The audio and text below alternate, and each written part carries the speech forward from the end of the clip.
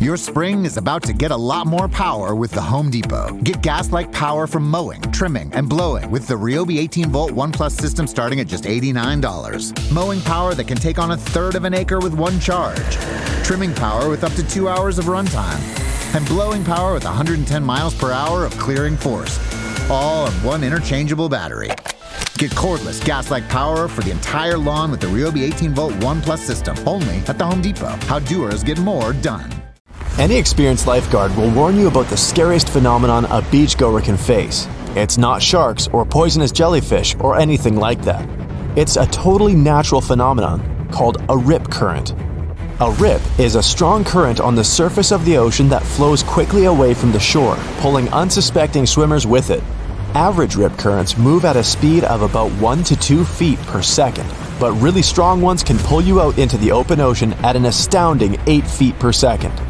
Even the best Olympic swimmer wouldn't be able to get back to the shore against such a mighty current. A lot of beachgoers who can't swim prefer to stay in waist-deep water because they feel safe when their feet are touching the bottom. But that's no safer from these currents because a rip can easily sweep you off your feet and yank you away from the shore. If you can't swim, this can end very badly. One of the most popular misconceptions about rip currents is that they pull you underwater. In reality, a rip won't drown you, it'll simply carry you away from the shore. Another widespread myth is that if you get caught in a rip current, it'll keep pulling you into the ocean forever. Yes, a rip can pull you quite far into open waters, but even in the worst case scenario, you won't find yourself miles away from the shore.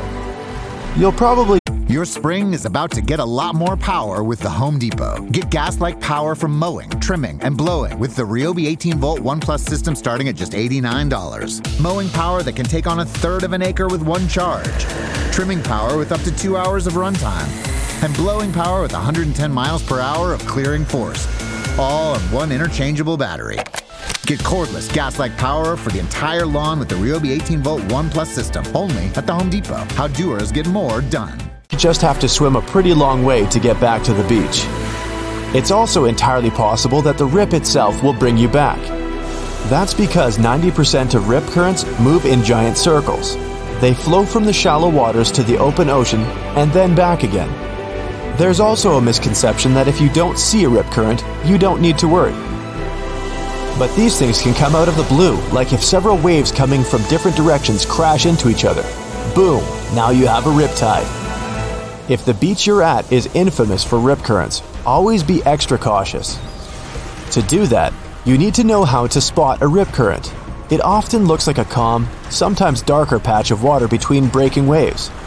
At first glance, it seems like the best place to enter the water. But don't let the tranquility deceive you, because you might inadvertently pick the most dangerous place to swim. The main reason many don't survive getting caught in a rip current comes down to panic. When they find themselves suddenly being pulled away from the shore at a high speed, terror ensues. They start flailing and trying to swim against the current and wear out all their strength. You need to conserve energy. Do not attempt to swim against the current towards the shore.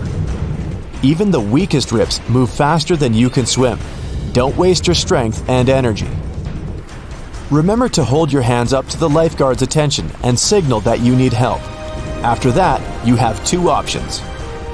The rip may just spit you out into the open ocean or bring you back to the beach if it's circulating. Once you no longer feel the current pulling you, wait for rescuers or even swim back to the shore. Just make sure you're swimming around the rip. The second option will only work for really good swimmers. If you're one of them, you can try to swim parallel to the beach to get out of the current. In some cases, it's possible to break free this way.